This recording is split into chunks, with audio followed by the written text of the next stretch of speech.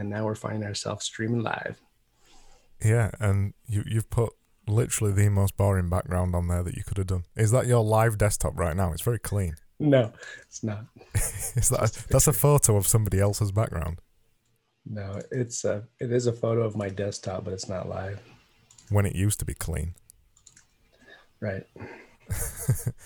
Yeah, so the reason I wanted to chat with you, because, yeah, we get on pretty well and we talk a lot on Slack and things like that. And one of the things that I find most interesting is that you've built an app called App Zapper, which has been a Mac app, and it's been online for how long has that been out now? 10 years, 12 years? It went live in 2006. So coming on 15 years this month, actually, when we registered our domain. That's before Twitter, isn't it? Yeah, I think I signed up for Twitter in 2007. I signed up for it in 2008, and I'm sure it came out in 2006 because I was watching a drama on TV the other day where a guy was pretending to not remember things. He pretended that he'd lost the last 5 years of his time, and they were asking him questions about whether he had a Facebook account or not, or whether he had a Twitter account or not. And he said, they asked him if he had a Twitter account, and he said, "Oh no, I've never heard of Twitter." And I thought, hang about, is that right? Did it come out around then? So you've been out at least around when Twitter started, maybe not before Twitter, and you've had this app, and that's been your primary income. That's right, for all that time. I would say that I guess it's been part of my income, and it's been a substantial enough part that it's made the rest of the income, like no single stream of income has been reliant or a deal breaker. So if one went down or went up, my lifestyle was pretty consistent over those years. And do you update it very often? No.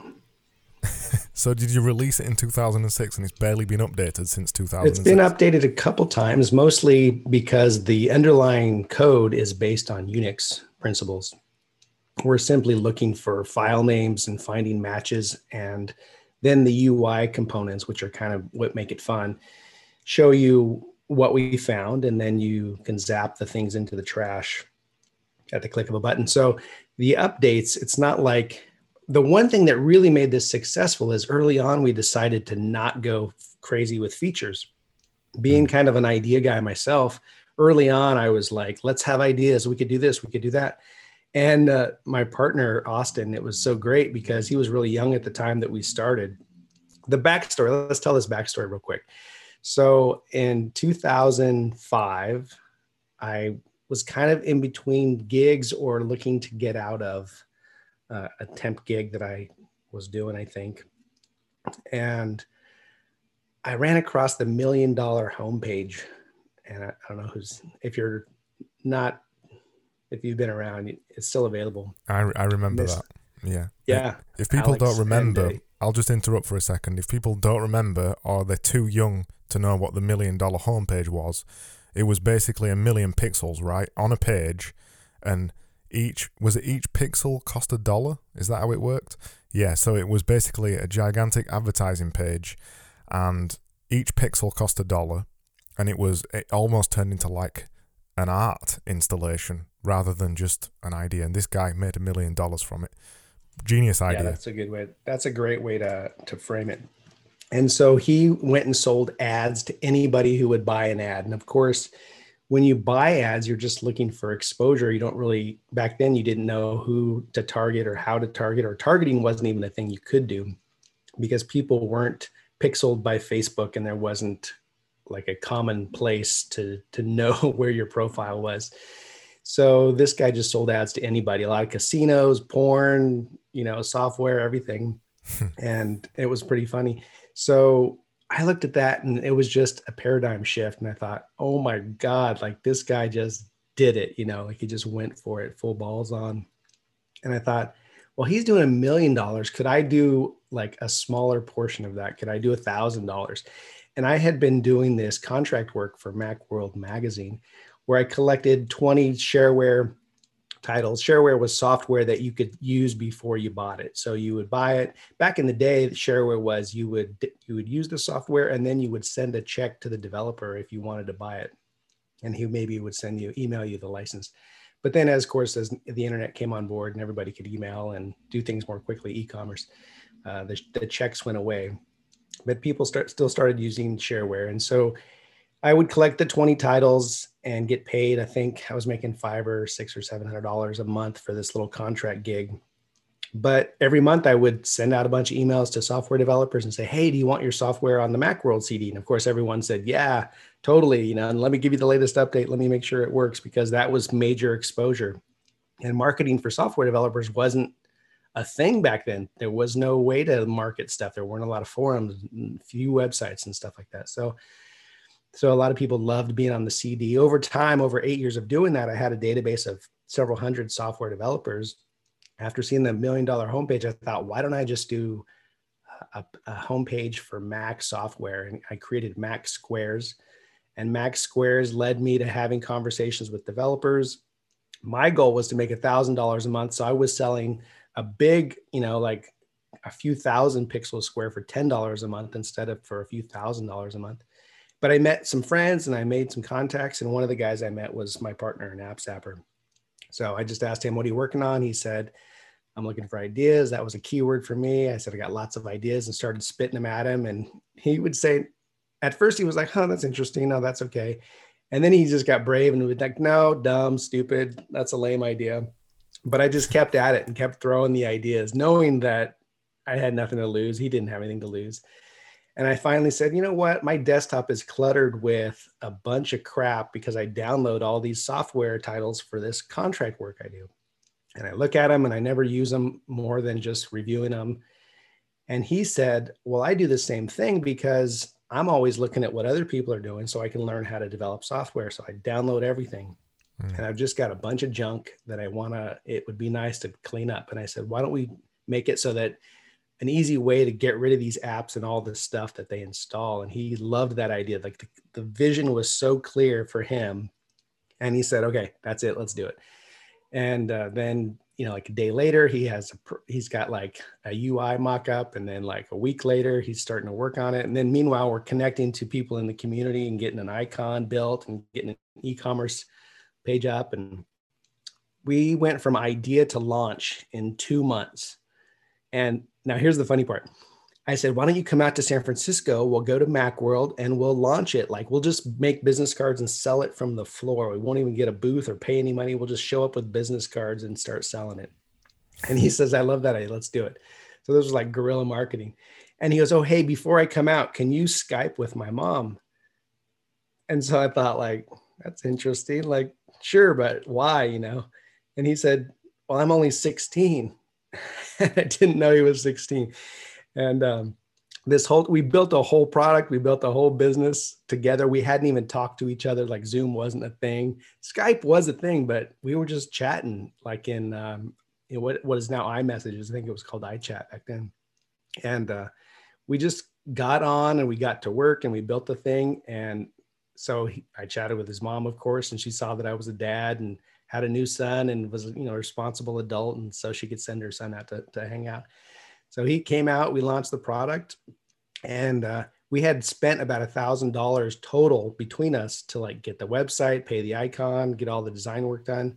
Yeah. And the first day selling that we launched in the community and then selling from the floor of the Macworld conference, we made all of our money back plus like another $100.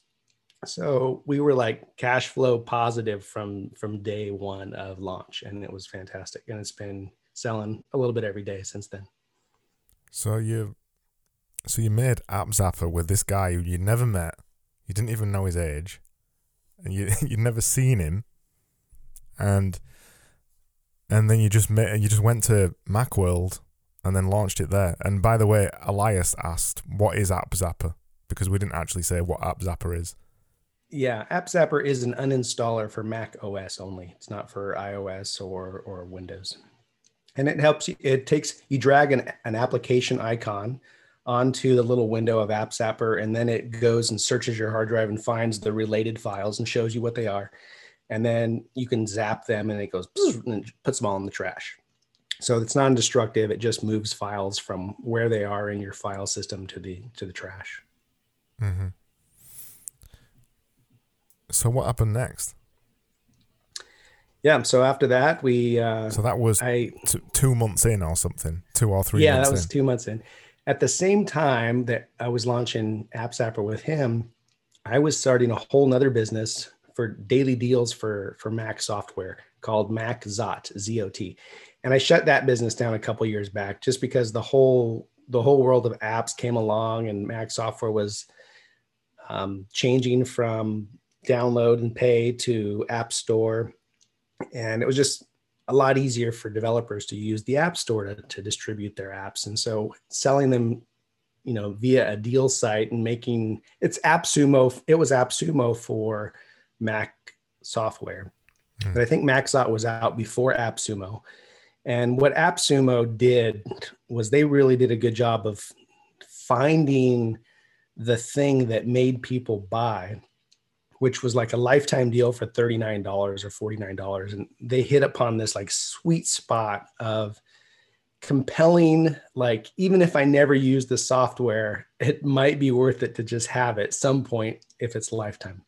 So they really hit upon that over years and years of iteration.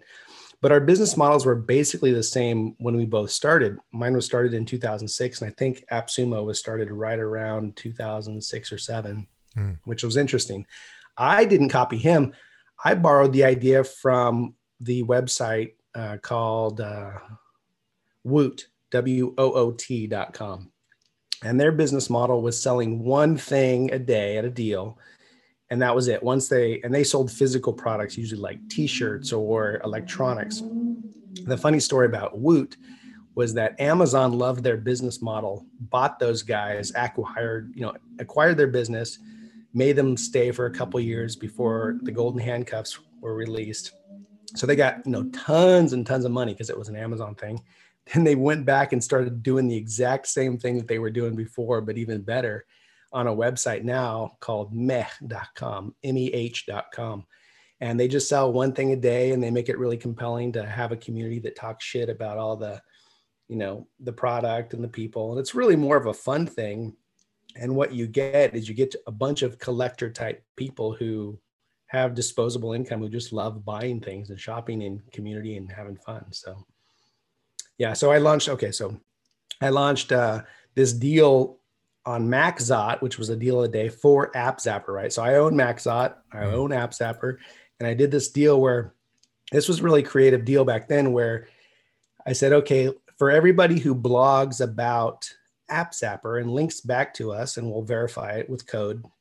If you link back to App Zapper, we'll reduce the retail price, the price that everybody sees, by a nickel. And so what happened was everybody got excited about it. Like, let's get this down to zero. They thought they were pulling one on us by getting it down to zero. Well, we had 300 people blog about it, about App Zapper, got the price down to zero. We gave it away for 72 hours. And I think we gave away 12 or 15,000 copies. So our initial launch was like, we got cash flow positive. And then I think it was a couple months later, maybe, we did this promotion. And we just had this major surge of attention. And that really created enough what we call backlinks nowadays for search engine optimization and stuff. There's enough backlinking and mention of App Zapper, and enough people know about it because we gave so many copies away for free that it's just been word of mouth marketing this whole time. Like, I wouldn't even know how to market. I mean, you could do content marketing for App Zapper and talk about, the file system and educate people and stuff like that. But really, people use it when they're cleaning up their Mac, or they've got some software that's causing problems, and they're really trying to just start fresh and make it, get rid of things. And so a lot of Apple geniuses might recommend it as a way to get rid of stuff that's not working, or conflicts of apps and stuff like that. But anyway, that single marketing promotion, I think, was a winner. And that's what has caused it to be so good for a long time. So how many copies do you think you've sold of it? Interesting. I know exactly how many copies we've sold. We've sold You got a Well, I tick. don't know. I don't have the number right now, but I thought you would let's have had a see. ticker on your desktop that every time you Oh, sold another one, yeah, it's the there. little cha-ching kind of bell. I could look up the numbers. It's in the hundreds of thousands of copies that we've sold. And how many In does the it? single hundred thousands, 150 or 180,000 or something. How many does it still sell now? 12, 13 We're years still later. we're down into, finally it's gotten down into single digits a day. And we have a family pack. So that's, you get 3 licenses. That's like a $35 one. So Which is still like crazy. yesterday, I think it sold about $180 worth. It's crazy. And Yeah. and that's pretty much zero marketing at this point, right? Isn't it? Oh no, it's zero. Yeah. You don't do anything. You just host it. Right. And is it on the App Store as well, the Mac App Store? It's not, because of the rules of the App Store don't allow you to what they call, what do you call it? You have to ask for permission for their password, and App Store apps aren't supposed to allow you to access that level of permission to move files around the file system and stuff. They're supposed to be sandboxed. And so we just never followed the path of putting one on the App Store. They take a 30% cut as well, obviously. That is, well, yeah. And I guess, how much does App Zapper cost? $19.95 for a single license, $34.95 for a family pack, and I think we have a $99 or $97 for agency. So it's not much, and a third of that is quite a large. Well, a third is a third of anything, but a third of only $20 is quite a large amount. Yeah. Yeah. I think, a lot of people complain about the third. The guys from hey.com, the Basecamp guys, really didn't like. Are you getting that audio feedback? I'm hearing a weird kind of feedback. No. Okay. But the guys from Hey really didn't like the idea of giving 30% to put their stuff in the App Store. But I think most software developers, indie software developers for sure, thought early on that it was a fair trade-off, because how do you access 50 million people on your own? Yeah, I kind of flip-flop between it, because we do a few apps, a Genius Division, and I saw the whole Hey thing.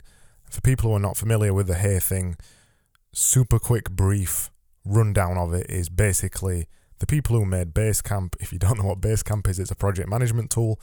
People who made Basecamp made an email app. They released it into the App Store, and it got blocked, basically. First of all, it got blocked, and it was because Apple claimed it was because they were trying to circumvent using the subscription model. Basically, Hey is an email subscription service, so you pay $99 a year and you get access to their service. And Apple argued that by circumventing the in-app purchases model on Apple didn't get their 30% cut. And Hey didn't want to back down from that. They didn't think that they owed Apple it, basically. They didn't want to give them 30% of that cut. So there was a little bit of a back and forth, and the end result was that Hey put in a little bit of a feature where you can get a 14-day email account. If you download the app, you get a 14-day email account that expires after 14 days, and it still remains free in the App Store. I think that's about all the bits of the story, isn't it? Mm-hmm. Right. And that triggered... No, I've noticed as well that, are you familiar with the IA Writer app? Mm-hmm. He's moaning a lot at the minute about Apple as well, and I think there's some fair arguments to be thrown at them. They are a huge monopoly now, and it's impossible to compete with that monopoly. But the argument that most developers throw at them is the 30% thing, and it's that they say that they've spent all the time making the app and they don't want to lose 30% of their profits. And with Apple as well, if you want to do any subscription services, the majority of it, if you're a small app, if you do any kind of subscription service, you have to use the in-app purchase functionality through Apple. which they also then take 30% of. So 30% of every subscription every single month. So if you're charging $10 a month or whatever, they'll take 30% of that. And a lot of developers complain about that. But the thing that developers seem to forget very quickly is the infrastructure, the hosting, the marketing, the default marketing as well. You just put an app on the App Store, you don't have to do any more marketing, and it will sell units. We've got apps that we've made that's proven true. We don't sell many units, it might be one a day or something like that, but the fact that it is just on the App Store means that people buy it. So you're getting, and I think the hosting of the app and the distribution of it is something that's not to be sniffed at.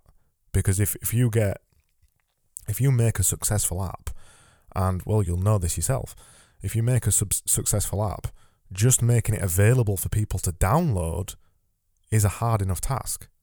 And Apple essentially give you that for free, apart from your $99 a year or whatever it is for the developer license. So for those kind of things, I don't think it's warranted, the developer backlash. I think there is some annoying things like the subscription thing. So if you were to release App Zapper on the App Store and you put in some kind of subscription model, they'd probably come down on you pretty hard and make sure you use the in-app purchases. But there's big apps out there like Spotify, for example, that don't have to use the in-app purchases, and Netflix and things like that circumvent it, and Apple aren't bothered about it because they know that their platform would be weaker if they didn't have Netflix and Spotify on it. So the rules, the bit I don't agree with is the rules not being applied universally to everybody. But, that's capitalism, and that's the way it always is for everybody, really. Yeah, that's for sure. 30% can seem like a huge amount of money when, this. Did you follow that Substack thread on Twitter recently about people saying that Substack's going to kind of have a hard time? Because Substack is a newsletter subscription service that charges a percent of, if you decide to monetize. They offer a free service, kind of a branded thing. But if you decide to monetize and get the premium and take their branding off, then they want to charge you and get the extra premium features. They want to charge you 10% of whatever you charge. So, if you're going to have a $5,000 a month income using this newsletter, all of a sudden you're paying them $500 to host a newsletter. Whereas there's plenty of free options or $30 a month options. So 500 seems like quite a take. Yeah. But I always come back to the argument that there's nothing forcing you to be on that platform. Right. You can use the platform to build up an audience, and I think Substack's great for that, and also being on the App Store and things like that. You can use the platform to build up the audience and then take it off. A lot of people, particularly on the Mac App Store, a lot of people took their apps off after they'd built up a large enough following. Right. There's nobody forcing you to use any of these apps, and also they're run by private companies. So if you want to play the game, if you want to get into bed with Apple, you've got to play by their prices. That's just the way it is. You can't argue that, can you? If you don't want to, if you don't want to play by their prices or their games, don't make an Apple app. It's just the way Definitely. It is. It is though, isn't it? You can't argue with a company that's got bloody probably close to 100 billion in their cash reserves somewhere now. They're bigger than most. I thought it was $1 trillion. Is it $1 trillion now? I don't know. Yeah, I think it's going on 2. Yeah, that's a weird American trillion though, isn't it? Yeah. That's probably billions in the UK. 15 zeros, I think. Yeah, it's just crazy, and I think that's a big problem for a lot of things. The monopolies, the monopoly that Apple now has, the monopoly that Google has, the monopoly that Microsoft has, the monopolies that they all have. There isn't room for anyone else to come into the market. We were talking about this at work the other day in the studio, and we were talking about if you wanted a phone now, a mobile phone, and you were privacy focused. You didn't want your data being taken and used by anybody. And we've got a guy in the office, and he prefers Android to Apple, and he's quite privacy focused. And we always make the joke, well, don't have a Google phone, because you got an Android phone, they're farming all that data to Google, and there's nothing you can do about it. And he said, well, I'm due for an upgrade soon, but I don't really want an iPhone, because there's that whole culty thing. I don't want an iPhone, or I want a Google phone, I want an iPhone. He doesn't want an iPhone, but he doesn't want to get tracked by Google. There's nowhere to go. You've got no choice. There's no third privacy-focused option. Right.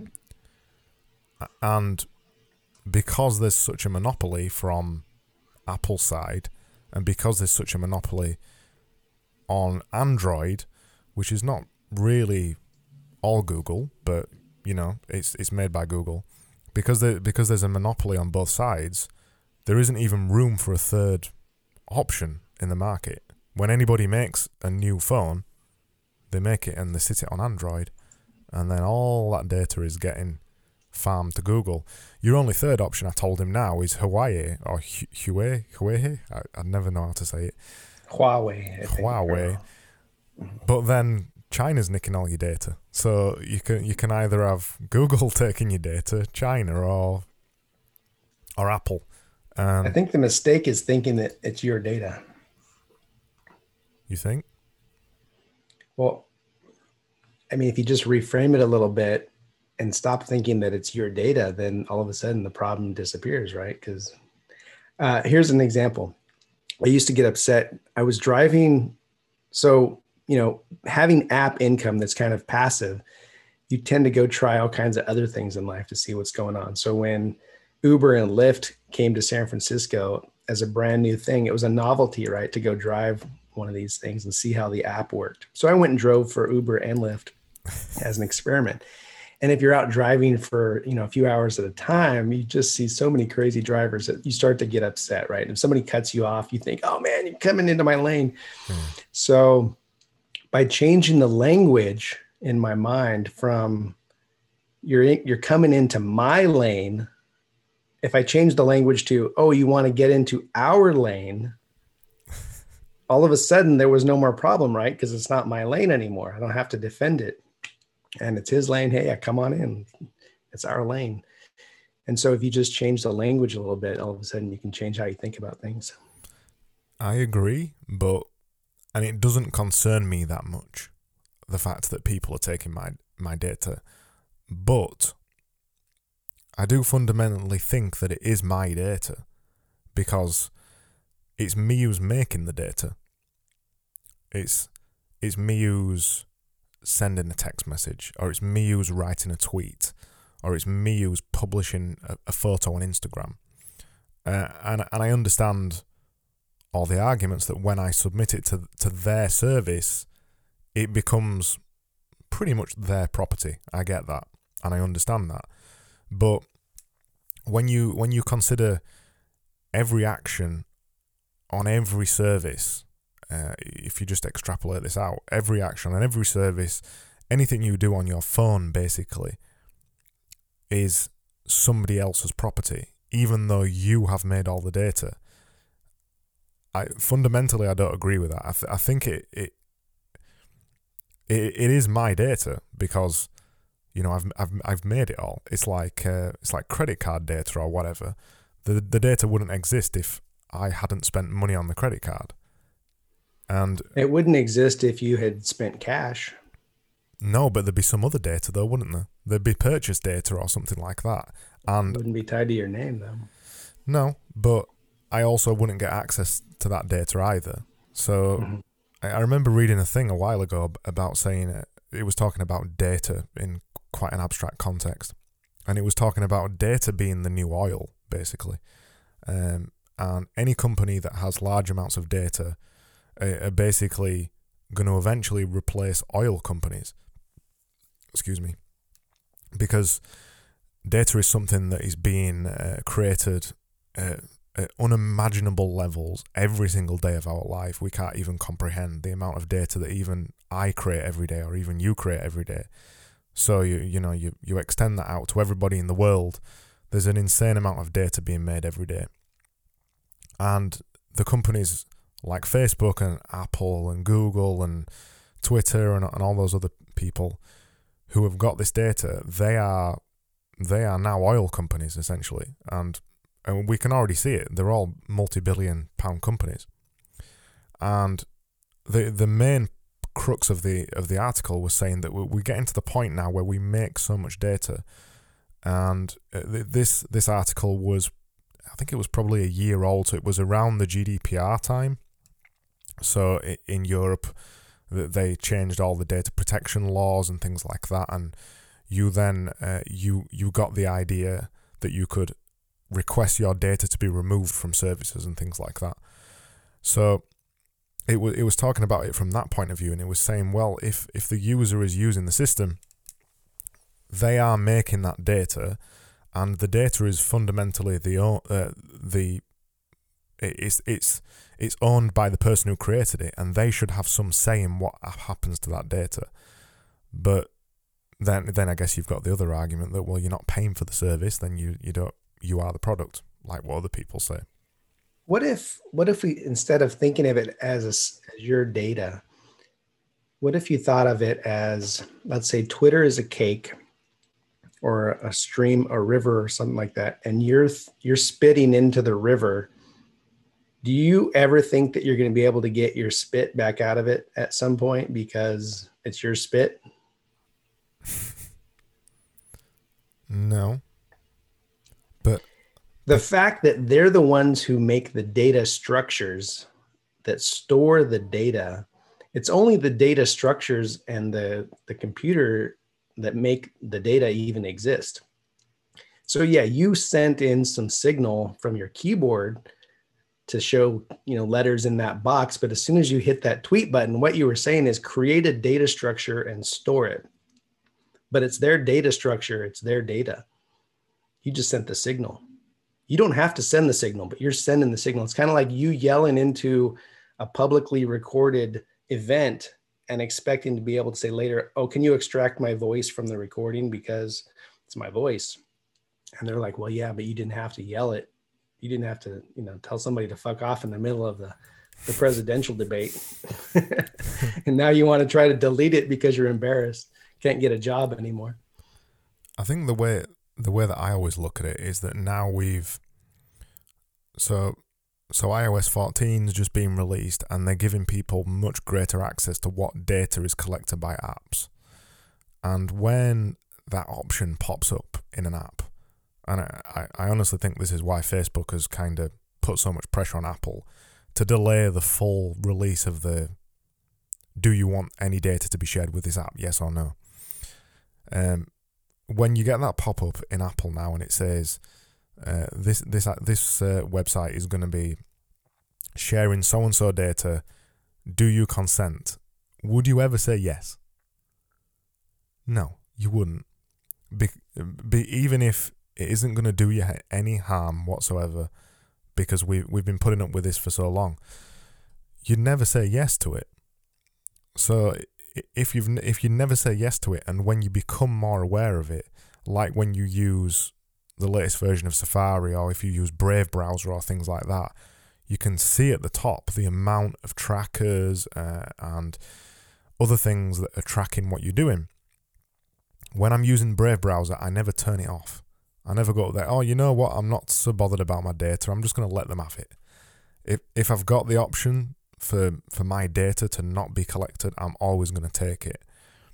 So I'm not, on one sense, I'm not bothered, because I still use Gmail, I still use Google every day of my life. This is the biggest irony of Google, right? That Google's such a good search engine because it's got so much data about me. When I tried to use DuckDuckGo last month, or whenever it was, when I first switched to Brave, in fact I switched to Brave about 5-6 months ago, I tried using DuckDuckGo for a week, and I just got so used to when you've got a coding problem or something like that, you just type 3 letters in or 5 letters, and Google knows which programming language you're talking about, it knows what you're talking about, and it just brings up the result you've seen before. DuckDuckGo, It's got none of my data, doesn't do any of that. I type the same 3 letters in and click enter and it's useless. And I'm like, well, DuckDuckGo's shit. But it's not DuckDuckGo that's shit. It's just that Google is evil and way too good because it's got all that data. Imagine trying to have a conversation, an ongoing conversation with anybody who couldn't remember the previous conversation that you've had. And you had to like introduce yourself, give them the context about why you're talking to them every single time that you're talking to them. It would get kind of annoying, right? Yeah. But people who have good memories, who remember your preferences, they know you're gluten-free or don't drink alcohol on Saturday nights or whatever. They're more enjoyable to hang out with because they know you better. And so you can make a case that these services, yeah, they have the potential to do evil and sell your data and manipulate you, which they, a lot of them do. But it's also the other side, which is the potentially they could serve you better by knowing you better. So that's the argument that you have to figure out which services are really trying to help you and which are just trying to manipulate you. That's the thing though, isn't it? You don't often know which ones are trying to manipulate you. And maybe it's depending on the leadership of that company at the given time. Are they going to get their bonus this month if they, manipulate you a little bit harder? I saw a thing about TikTok the other day. I've stayed away from TikTok. When it first came out, I downloaded it to see what it was all about. And I remember when I installed it, and I installed it and I opened it and started using it, and I just couldn't stop using it.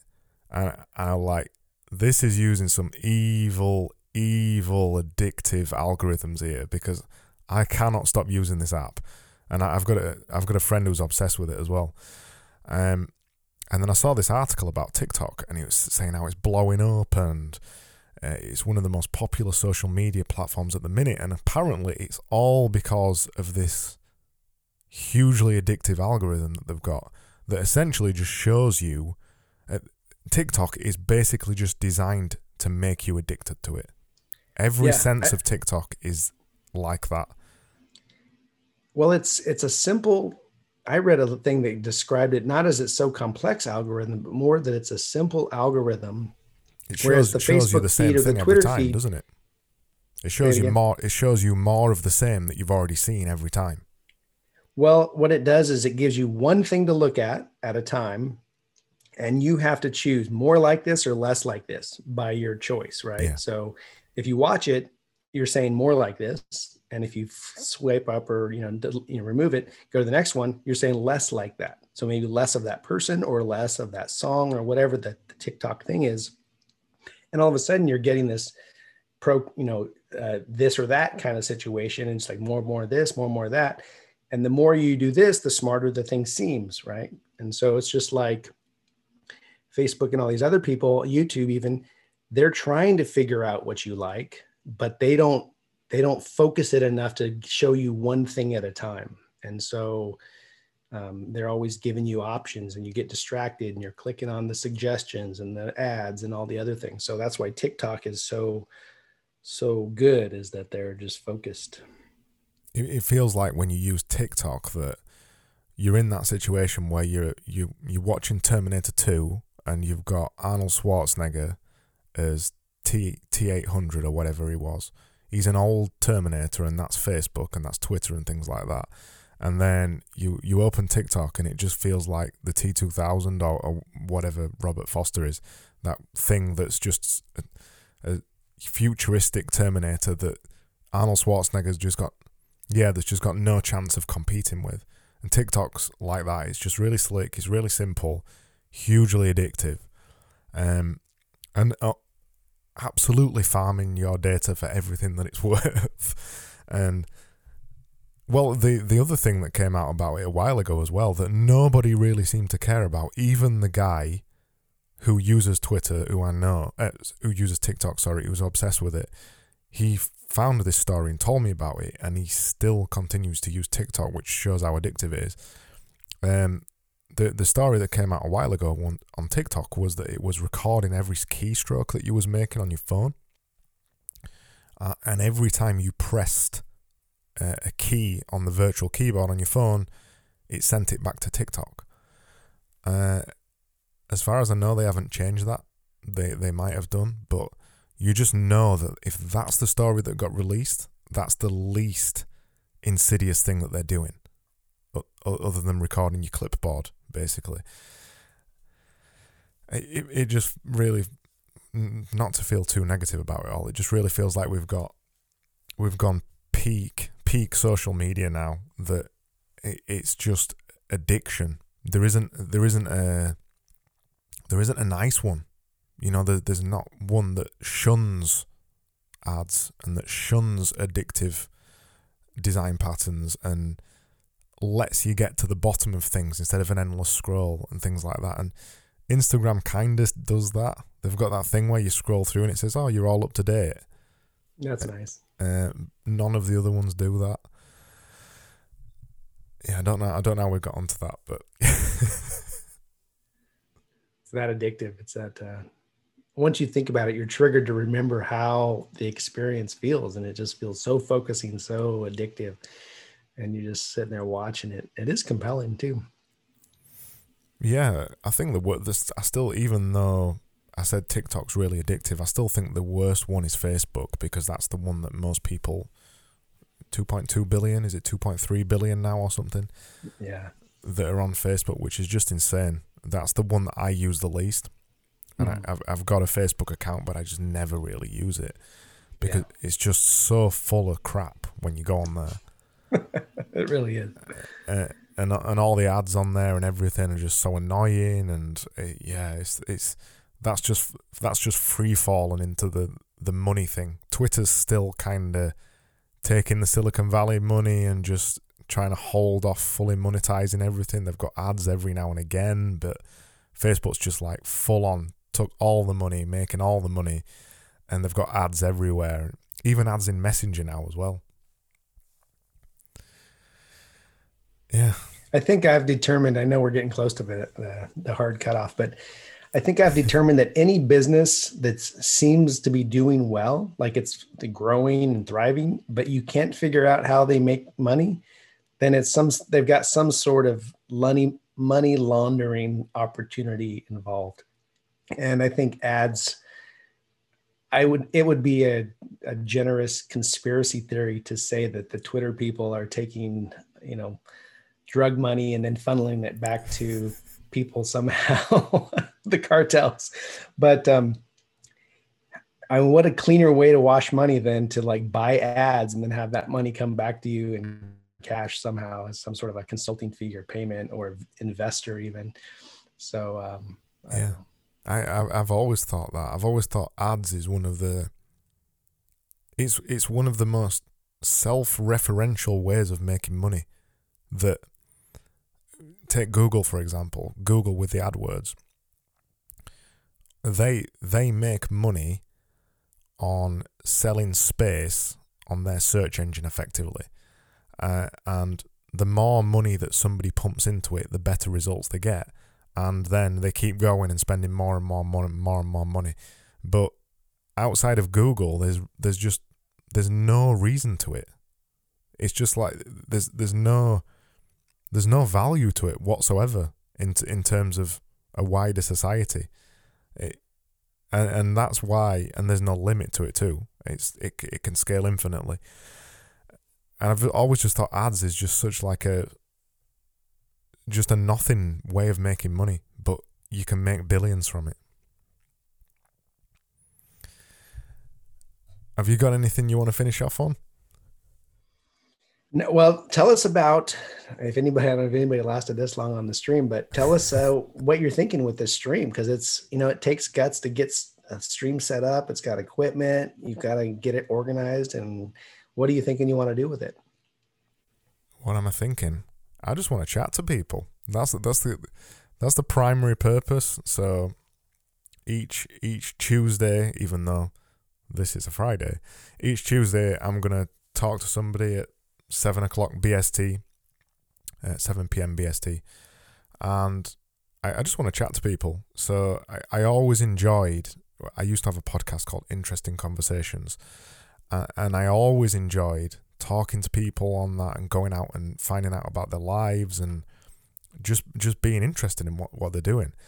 And the way that I did interesting conversations was I carted all my podcast kit to somebody's house or somebody's place of work, and I recorded it and I came home and edited it and all that kind of stuff. And I thought, well, I've made all these connections over the last couple of months since February, and I thought, well, why don't we just get on Zoom and just chat? The quality is not as good, but you can still have just as interesting conversations. So I'm trying it out.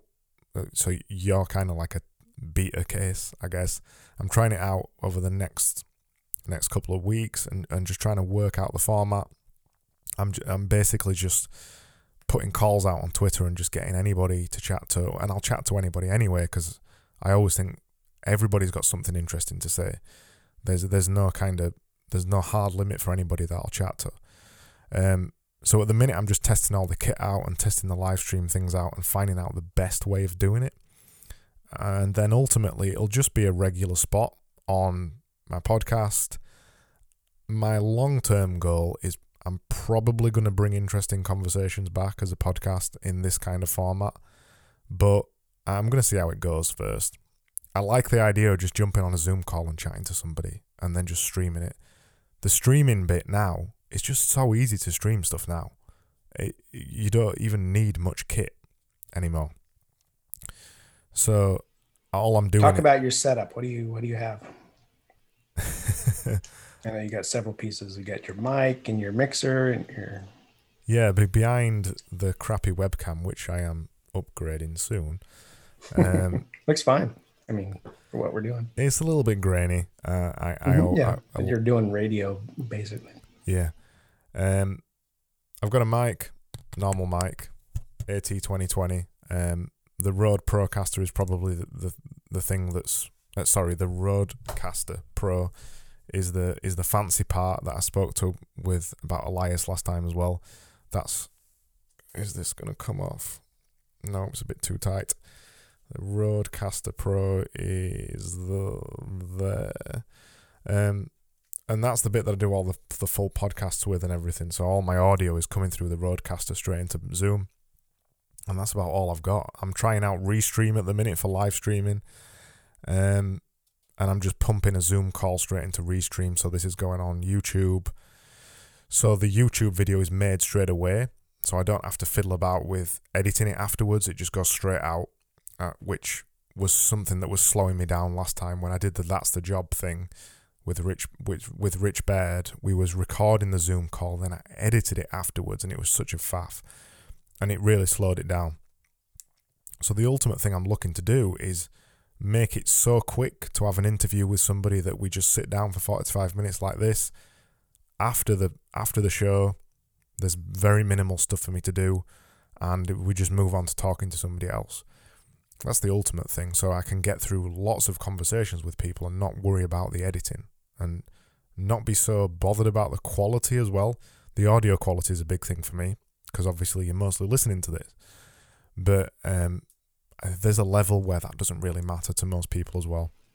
Mm-hmm. I think that's it. Yeah, I think it's cool. I think the fact that you're getting started, you're just getting through these initial conversations. Everybody who wants to do anything has got to get over those initial hurdles and get up that learning curve. So it's fantastic. Yeah, absolutely. And when I did the Interesting Conversations podcast, I didn't have a clue how to interview people. And that was more of a formal interview kind of process as well. I prepared notes and prepared questions and all that kind of thing.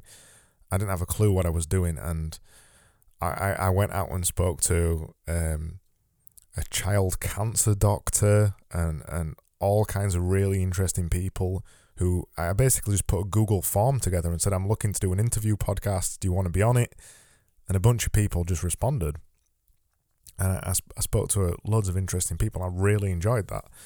But now I've got way more connections all over the globe to talk to that are way more interesting people. And that one I limited myself to the location of where I was at because I wanted to make sure that the audio quality was good. This time I'm just doing Zoom. And there's no kind of worry about that on that end. Yeah. The more barriers you can get rid of, the better for you. Yeah, and you're right. It is just a process. The same as always. Just trying it out, seeing how it goes. In fact, trust your process. Process. My webcam were pointing further up, so you didn't even really see that. And I only put it on for this because it's warm in this room, and I've got a hoodie on just so I can say trust your process. I'm sweating. Yeah. Any final thoughts? Well, I think it's good. I think everybody should follow you to get started. If they don't know what you're doing, I found you on Slack, but then you've got your getdoingthings.com and Produce More on Twitter and Craig Burgess on Twitter. I'm Make This Butter on Twitter. And that was an experiment. I'm also Brian Ball on Twitter and probably have 20 other suspended Twitter accounts that were failed experiments, or I just stopped, engaging with the idea. But we've got some things that we're kind of working on behind the scenes from this, so I'm sure we'll be talking again. Yeah, I think we'll talk again soon because I really want to dig deeper into the App Zapper stuff. But yeah, cheers, Brian, and let's chat again soon. All right, thanks, Craig. Talk to you soon.